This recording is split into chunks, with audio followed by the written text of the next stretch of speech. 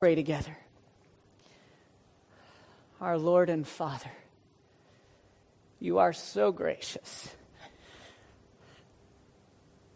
You've given us hope through your Son, Jesus Christ. You've given us strength to walk because he who knew no sin became sin for us. And so now, Lord, as we look at your word, I ask that you will strengthen us, that you'll teach us, and you'll guide us. Amen. Well, it's good to be back. Sorry. I'm a little uncomfortable. If you don't know, the long and short of it is, on April 4th, Friday afternoon, I went in to St. Teresa's Hospital to get an IV, and I came out without an appendix, without a couple other things, and 2 weeks later, what was expected to just be a quick rehydration. At the end of the day, we're still not entirely sure all that went on. We're still not sure why after surgery I got sicker. But this I know. My God shall supply all our needs according to his glorious riches.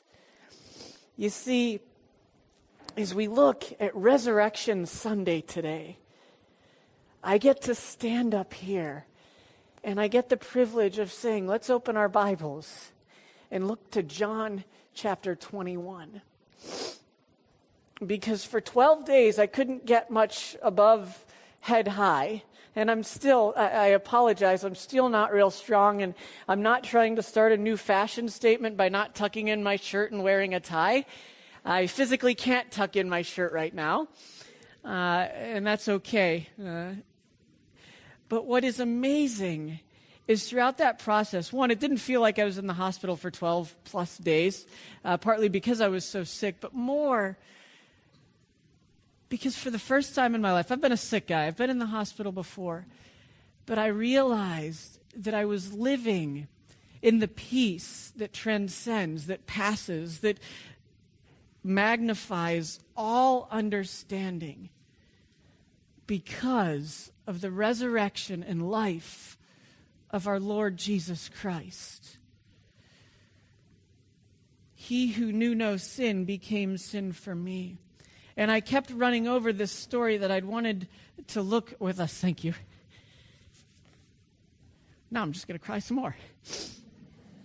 I kept looking over this story as I laid there, because I didn't have a lot of energy, but I had enough to read God's Word and read my way through Isaiah and had just a wonderful time. And I say that in all honesty. My time in the hospital wasn't comfortable, but it wasn't miserable because of the Lord Jesus Christ and what he has done. And so I want to invite you to open in your Bibles to John chapter 21. And we're going to start with verse 4. I was going to start just with verse 15, but I think we need some context. So we're going to go back and we're going to look starting at verse 4.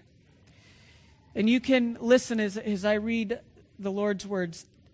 Early in the morning, Jesus stood on the shore, but the disciples didn't realize it was Jesus. He called out to them, "Friends, haven't you any fish?" "No," they answered. He said, "Throw out your net on the right side of the boat and you will find some." When they did, they were unable to haul the net in because of the large number of fish. Then the disciple whom Jesus loved said to Peter, "It is the Lord." As soon as Simon Peter heard him say, "It is the Lord," he wrapped his outer garment around him, for he had taken it off, and jumped into the water.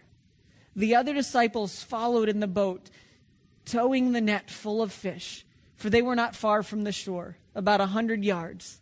When they landed, they saw a fire of burning coals there with fish on it and some bread. Jesus said to them, "Bring some of the fish you have just caught." Simon Peter climbed aboard and dragged the net ashore. It was full of large fish, 153. But even with so many, the net was not torn. And Jesus said to them, "Come, have breakfast." None of the disciples dared ask him, "Who are you?" They knew it was the Lord. Jesus came, took the bread, and gave it to them, and did the same with the fish. This was now the third time Jesus appeared to his disciples after he was raised from the dead. When they had finished eating, Jesus said to Simon Peter, "Simon, son of John, do you truly love me more than these?" "Yes, Lord," he said. "You know that I love you." Jesus said, "Feed my lambs." Again, Jesus said, "Simon, son of John, do you truly love me?" He answered, "Yes, Lord, you know that I love you." Jesus said, "Take care of my sheep." The third time he said to him, "Simon, son of John, do you love me?" Peter was hurt because Jesus asked him the third time, "Do you love me?" He said, "Lord, you know all things. You know that I love you." Jesus said, "Feed my sheep. I tell you the truth. When you were younger, you dressed yourself and went where you wanted. But when you are old, you will stretch out your hands, and someone else will dress you and lead you where you do not want to go." Jesus said this to indicate the kind of death by which Peter would glorify God. Then he said, "Follow me."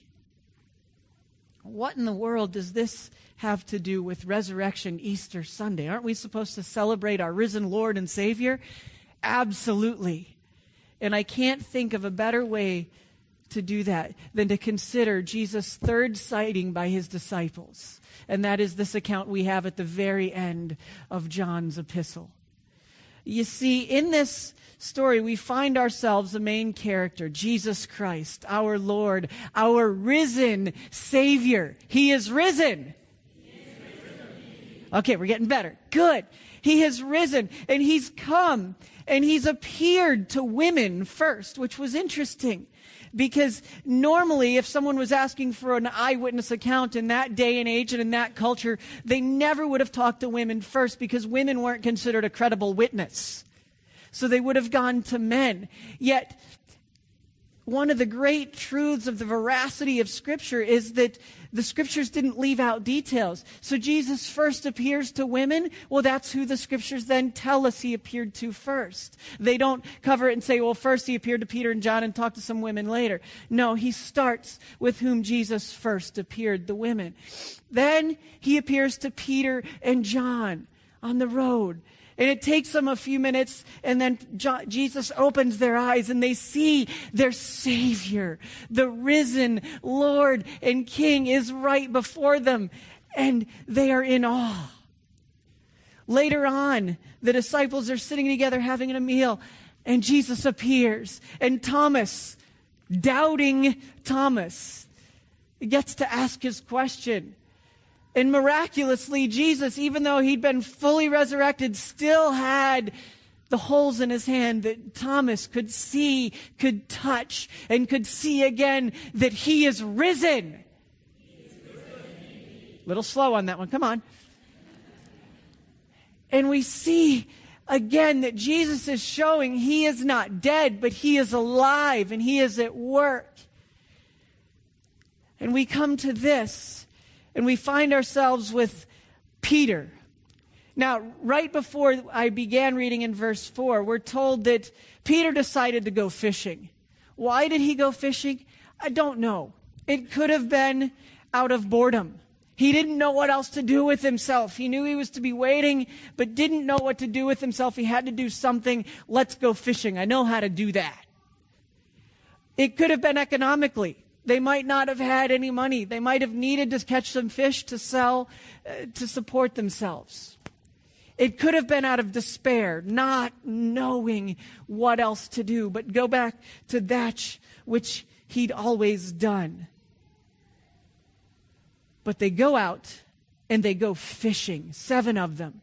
And while they're out there, Jesus, whom they don't recognize right away, tells them, turn your nets to the other side. Now, if you've ever gone fishing, you know that if there's fish, there's fish. It doesn't much matter which side of the boat you're on. You got to catch them. But they listen. They throw their nets out the other side of the boat, and they catch 153 fish. That was not normal. That was not an average catch of fish. That was nothing short of miraculous. Jesus Christ, our miracle worker, our healer, our resurrected Savior, was revealing himself again to these 7 disciples. And he does it by providing physically for them and revealing himself, the risen Lord. And in seeing them, John looks at Peter and he said, "Look, it's him." Took Peter a second to figure it out. But what does Peter do as soon as he recognizes Jesus?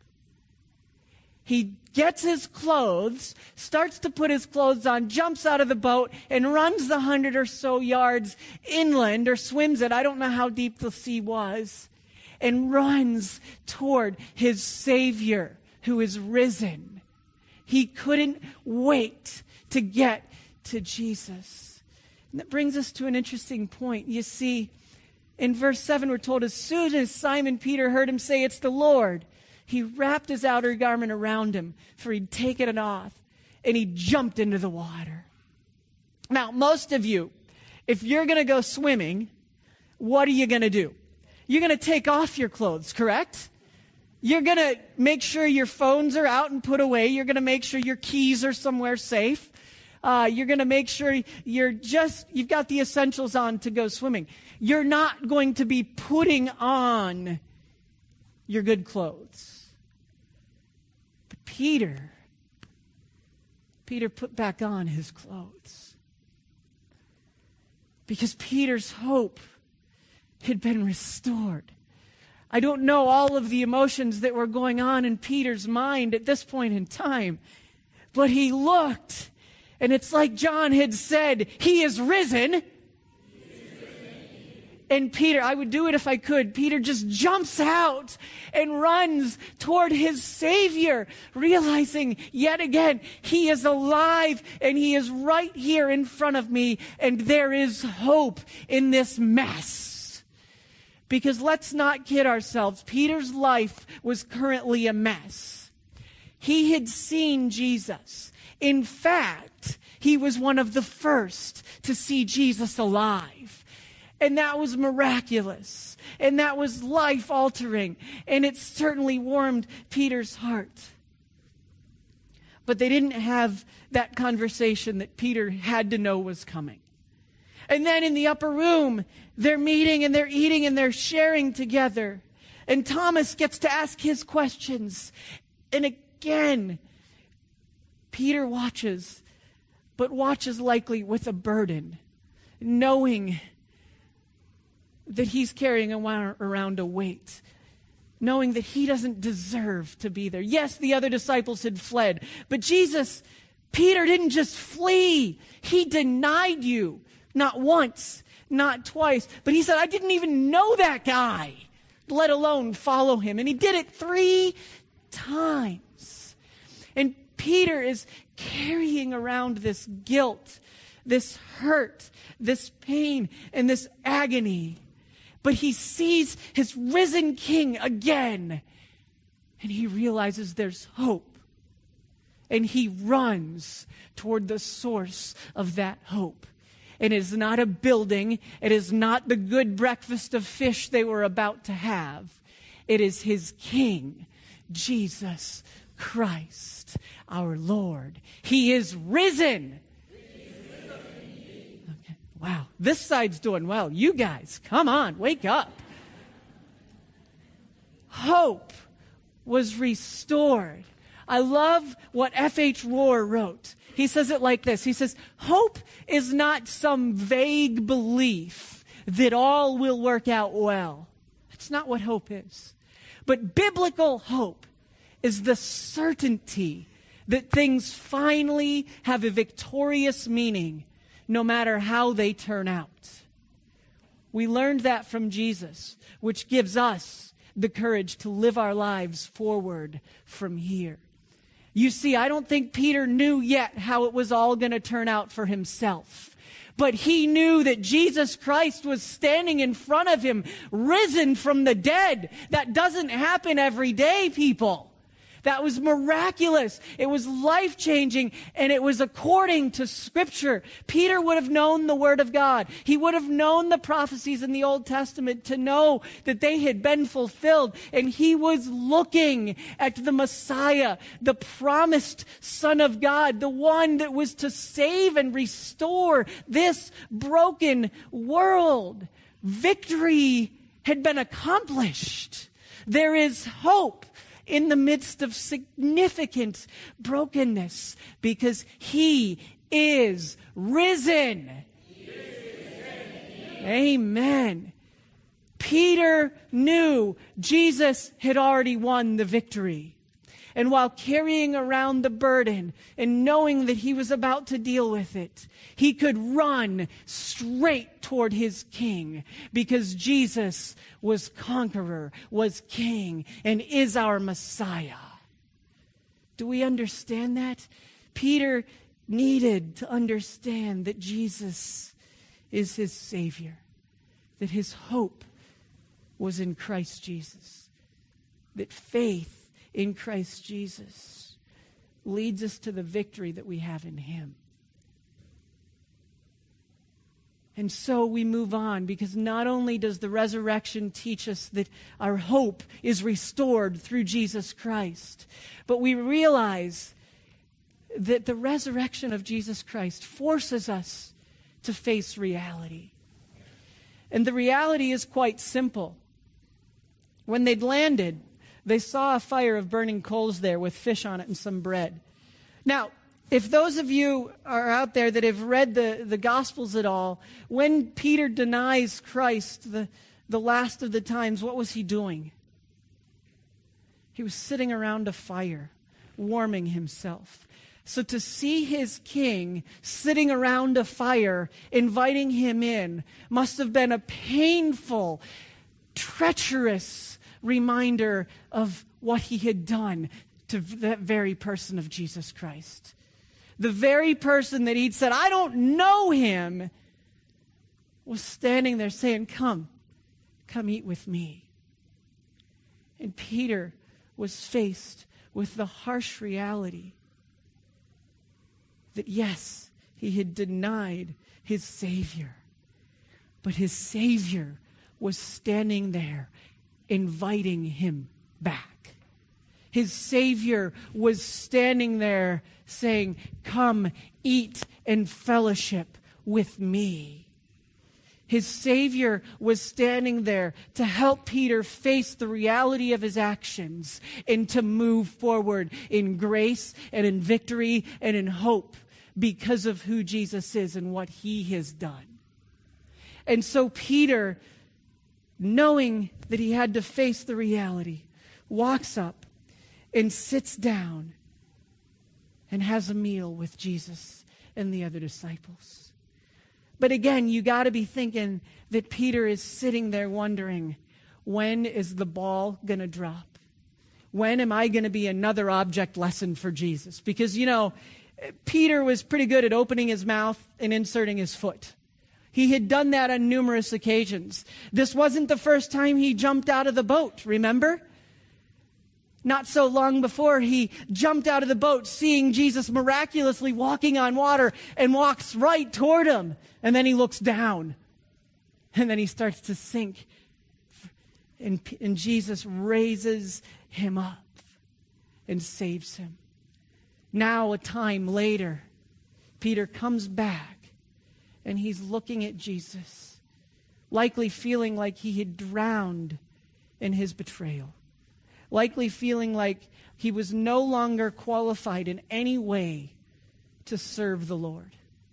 No longer qualified, certainly, to be a disciple, to be one of those that would follow in the footsteps of Jesus. Certainly not good enough to be that rock that he was called to be. Sometimes we feel that way when it comes to thinking about our relationship with Jesus Christ. You see, before Christ, sin has defined us. It's condemned us to death. death away from Christ, away from an eternal relationship with Jesus Christ our Lord and his heavenly Father, away from being adopted into the family of God, condemned to hell and nothing short of it. Hell apart from relationship with our God and Father, our King and our Savior. And the reality is we don't like to face that. And some of us, even though we have believed in Jesus and we have confessed our sins and have been forgiven, we're much like Pilgrim in John Bunyan's Pilgrim's Progress. We carry it with us anyway because we just don't know how to let go of it because we don't feel we're good enough. Well, good news for you, you're not. And neither am I. And neither was Peter. There was nothing here Peter could do to resurrect his broken life. There was nothing here Peter could do to lift himself back up and say, I messed up, but oops, let's move on. No, because Peter was going to face up to what was coming by 3 short questions. Same question, different verbs, but same question each time. Simon, son of John, do you love me? Yes, Lord, I love you. Feed my sheep.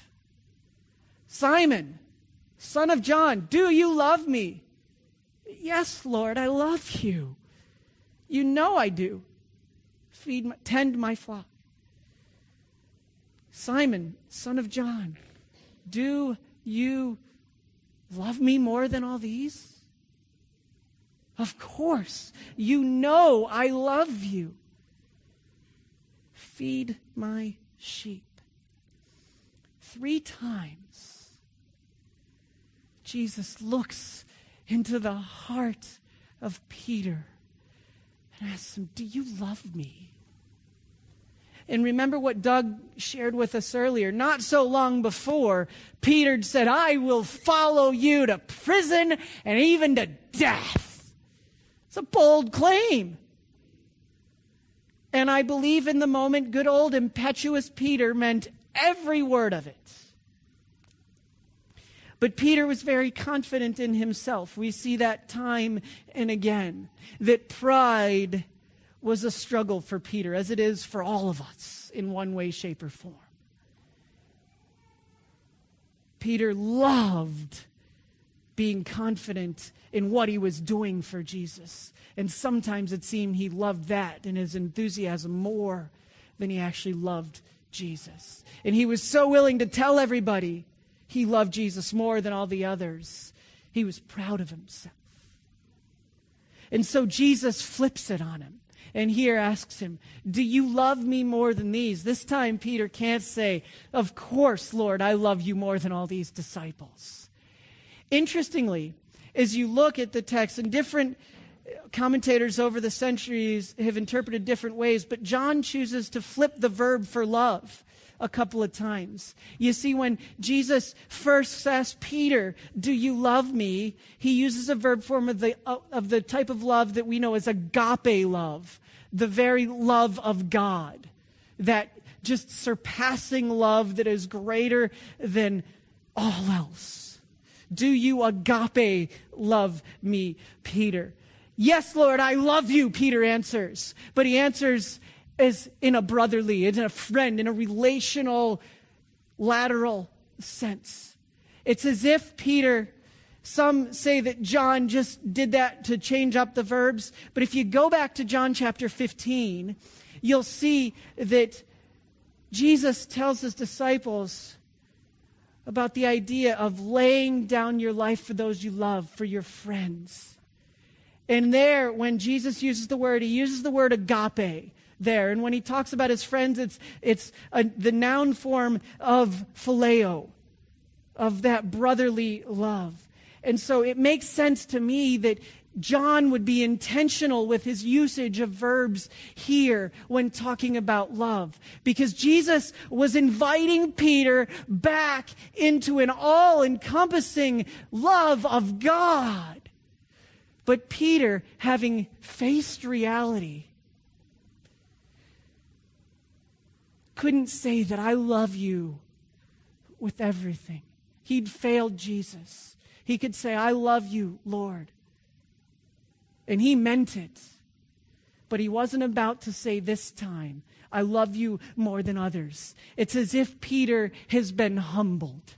It's as if Peter has realized that his confidence was no longer to be himself, but in the very love, the agape love of God. The best Peter could offer was the phileo brotherly love that we are called to with one another. And that is sourced through the agape love of our Father, God.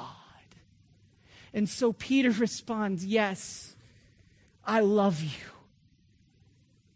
And then on the third time, Jesus does shift it up. Peter, do you phileo love me? We're going to walk this journey together because in a little while, Jesus is going to tell Peter some miraculous words, 2 of them. Follow me. And so Jesus, in restoring Peter as an apostle, as a disciple, has invited him back on the journey that Peter wasn't sure he was able to go on anymore. Peter certainly wasn't qualified. He had failed. He had literally denied Jesus Christ. He'd heard Jesus say things like, if you deny me before others, I will deny you before the Father. He knew that. And he'd done it. Yes, it was a fulfillment of prophecy, but Peter still did it. But God, through his great love, gave us Jesus Christ, who knew no sin, to become sin for us. Jesus carried the denial of Peter, put him on his back, opened up his hands, and was nailed to the cross for all to see that he was carrying on his shoulders our sins, even Peter's, even the tragic denial of Peter saying, I didn't know you. Jesus took that on. And now here, by nothing short of the grace of our Lord Jesus Christ, the resurrected Savior, Peter, do you love me? Feed my sheep. A couple of guys have a pretty good perspective of what this might have looked like, so let's watch.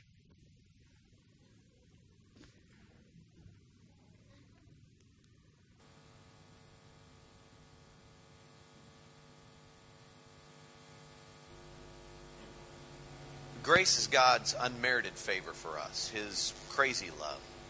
And the truth is, many times we struggle understanding it. If you find yourself struggling to understand God's grace, don't beat yourself up. Even the disciples struggled with understanding grace. Jesus, is that you? You're alive. I can't believe you're alive. Okay, I was in the boat and I wasn't catching any fish, okay? But I heard this voice and the voice said, cast your net to the other side. And so I'm thinking, I'm a fisherman. I know what I'm doing, but I'm not catching any fish, you know? And so I throw that net over there and then a gaggle of fish pop into that net and I'm going, this is a total miracle. Who could have done that? I need to know who told me to throw the net to the other side. And boom, I look up and I mean, there is you. You're looking at me on the seashore going, it is I, the Lord. You're alive. I can't believe you're alive. This is awesome. Andrew, get out of the boat. Come on. Peter. Yeah. Do you love me? Yes, I love you. I love you. You're alive. This is so great. Good, then feed my sheep. Andrew, get out of the boat. Come on, man. It's him. Peter. Yeah. Do you love me? I love you, yes. And I'm so sorry about that rooster clucking. I had no idea what that meant, but I do now. I'm better for it, all right? Okay? Then feed my sheep. Andrew, I'm smiling, but I'm serious. Come on, get out of the boat. It's him. Peter. Yeah. Do you love me? Jesus, mere words cannot describe the passion that I have for you. I love you. You know everything. I love you. Good. Good. Then feed my sheep. I didn't even know you had livestock. that is so like you, though. There's something new about you all the time. That's what I love about you. Peter, Yeah. do you remember the morning the ladies went to the tomb? Yeah. We're all in the upper room trying to figure out what to do next, because we thought you were dead. You were dead, and we're trying to figure all that out, And Mary comes running up, and Mary's like saying, beehive, beehive, beehive. And I'm thinking, I'm allergic to bees. Like, keep them out, you know what I'm saying? But as she kept getting closer, I heard her correctly. She was saying, he's alive, he's alive, he's alive. And we're going, who's alive, who's alive? And she said, she was at the tomb, and the tomb was empty, and she said that there was an angel there, and the angel said, go tell the disciples and Peter that everything is okay, he is risen. And so, me and John, we hightailed it down there, and if John says he beat me, he's totally lying, all right? I beat him, FYI, all right, And we get down there, and I'm looking in that tomb, and it is empty. There's nothing in there, you know what I'm saying? And I'm like, what does this mean? What does this mean? And John is right there. John is so good with words. He should write a book. He is so good with words. And John said, don't you get it, Peter? This is everything Jesus said he was going to do, and you did it, and it's done. Let's go. This is so great. Wait, the angel said what? Go tell the disciples and Peter that everything is okay. He is risen. You've risen. Let's go. He said what? Go tell the disciples and Peter.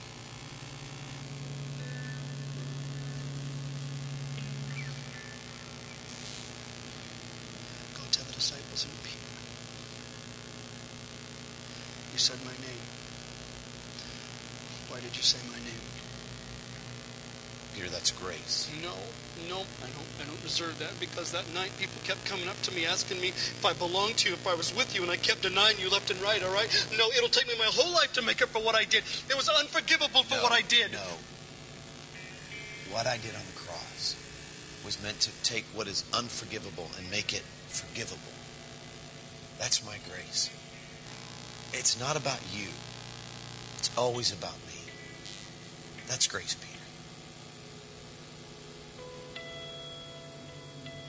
The interesting thing about that story, I apologize if you couldn't hear it very well. I'm not sure what went on. We'll show it again maybe after church if you'd like to see it.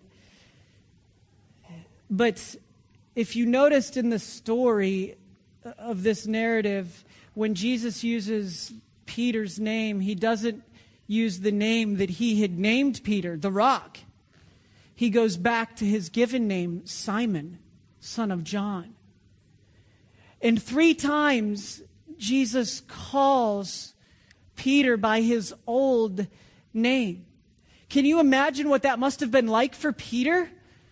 Realizing that Jesus had faith enough in me to call me the rock. And he probably felt pretty good about that. Remember, Simon did not struggle with self-confidence. But yet here, Jesus calls him by his name. Lets him look reality dead in the face.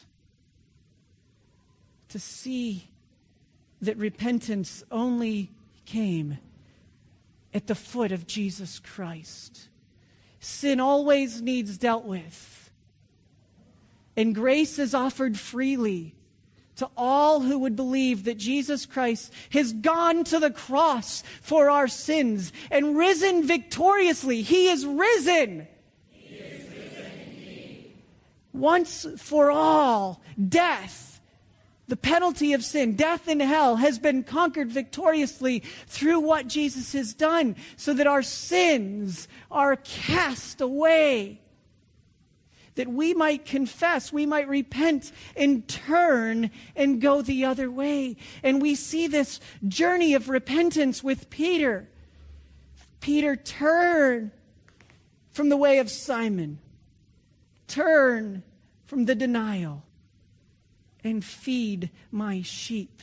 You see, Peter learns a valuable lesson here when he faces reality. As he deals with repentance, as he deals with the sin that was before him, and as Jesus so lovingly yet honestly restores him by giving him a call, we learn that grace calls for action. So often when we talk about Easter, we get really excited that because of what Jesus Christ has done, his death and resurrection, it means that we have eternal life with him. We who have believed on Christ have been forgiven and adopted as sons and daughters of the Most High God. we get so excited about talking about 1 Corinthians 15 that we have that eternal life in 1 John 5 and 11 and 12. And we love to talk about this.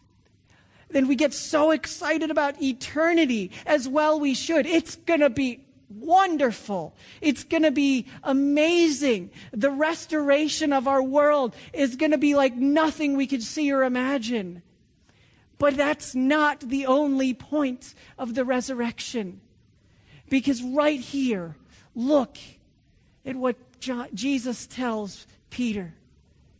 If you love me, then feed my sheep. It's amazing because the verb that Jesus used there, it's the word for pastor, for shepherd, for leader. Peter, the guy who not so long ago betrayed Jesus Christ. He denied him. And that is a betrayal. If you have a dear friend, one that's been kept close to you, and they say, I don't even know you, that feels like a betrayal, does it not? And here, Jesus, in lovingly restoring Peter, looks at him and says, feed, lead, tend to my sheep. Yeah, you failed me, Jesus says. Now, I want you to own that, understand that, accept my forgiveness, and take charge. Now you've got a new challenge, a fresh commission. Get back to bearing fruit. Get back to doing what I told you to do. You remember what I told you to do? Love me, love others. Jesus told him to make disciples. His wobbly love, the wobbly love of Peter, was nothing compared to the agape love of Jesus Christ that would transcend all understanding and that empowers someone like Peter, who had denied Christ 3 times, to be restored, to be raised up fresh and invited to care for the very flock. Because who were we told was the good shepherd? Jesus Christ. And now he says, here you go. Care for my flock. I'm the shepherd. Your now job is to take care of them. Wow. In a miraculous turn of events, Peter goes from seeing and hoping in Jesus, dealing with the reality before him, and now being invited into a journey that calls him to tend the very flock of Jesus, to lead the disciples and the rest of the church to where Jesus was pointing us to go. That's amazing. That teaches me a lot. It teaches me, as one of our brothers a while ago reminded us, that God doesn't call the qualified, he qualifies the called. Not only that, but we look in the most undeserved of people here, Peter, a smelly fisherman, a sinner. And Jesus calls him to take care of the flock, to build his church. What was Peter left to do but to say, I love you, Jesus. I'm in. And Jesus doesn't stop there, because he goes on to explain that your arms will be opened by others. You'll be led where you don't want to go, to a death you don't want. And in that way, Jesus was explaining the way that, according to the historian Tertullian, Peter was ultimately going to die, crucified. But Peter, still with this humility that I believe he'd learned on this day, even at the moment of crucifixion, Tertullian tells us that he didn't feel worthy of being crucified in the same manner as Jesus Christ, so he made him do it upside down. Peter had learned that it wasn't about him. It was all about Jesus Christ. I got 12 days of wonderful love from my church family. I can't count the number of visitors I had, and I am so thankful. And the emails I got were amazing. But as I laid there at night, and nights are very difficult still, quite painful, But in that, I remember one moment recounting this story in my head, thinking about the sea that Peter had jumped into to swim toward Jesus. And you see, at that moment, I realized that in my life, I felt a lot like I was treading water in something I couldn't control. The doctors never did explain to me what was going on. I had other doctors come visit me and they asked, what are they telling you? And I said, I don't know. I'm sick. But God in his gracious love, other than the last day when I got pretty crabby, I had this great peace because I knew Jesus was standing there, just as he had invited Peter long ago, saying, follow me. And as F.R. Rohr told us earlier, hope is the certainty that we know Jesus will lead us. The outcome is up to him. The stops along the way are up to him. The path is his. It is all about Jesus and him glorified. In just a few minutes, we are going to celebrate with these 8 beautiful and wonderful ladies over here what they have decided to do through baptism. They have understood that they are no longer their own, but they are Christ's, adopted this time as daughters. Men, come on. If you've never been baptized, I would love to see men leading the charge next time around Christmas. But this time we have these 8 wonderful ladies that understand that baptism is knowing that we have been identified with Christ, adopted as daughters of the Most High God, and we will be known for all the world to see as his children, dying to sin and raised again victoriously once again. Why? Because he is risen. Lord, you gave us hope through your Son, Jesus. You gave us reality, but didn't make us face it on our own. You let us look at our sin, and you bore that sin for us. We don't deserve it, but your grace, your undeserved grace, was spilled out for us. And then in your grace, you call us to action. You call us to make disciples, to love you, to love others, and to follow you. Lord, may this resurrection day lead the path for every day to follow. May we be your people that are marked by the hope we have in you, hope that reminds us of what you have done. Lord, we love you. In your holy and precious name we pray. Amen.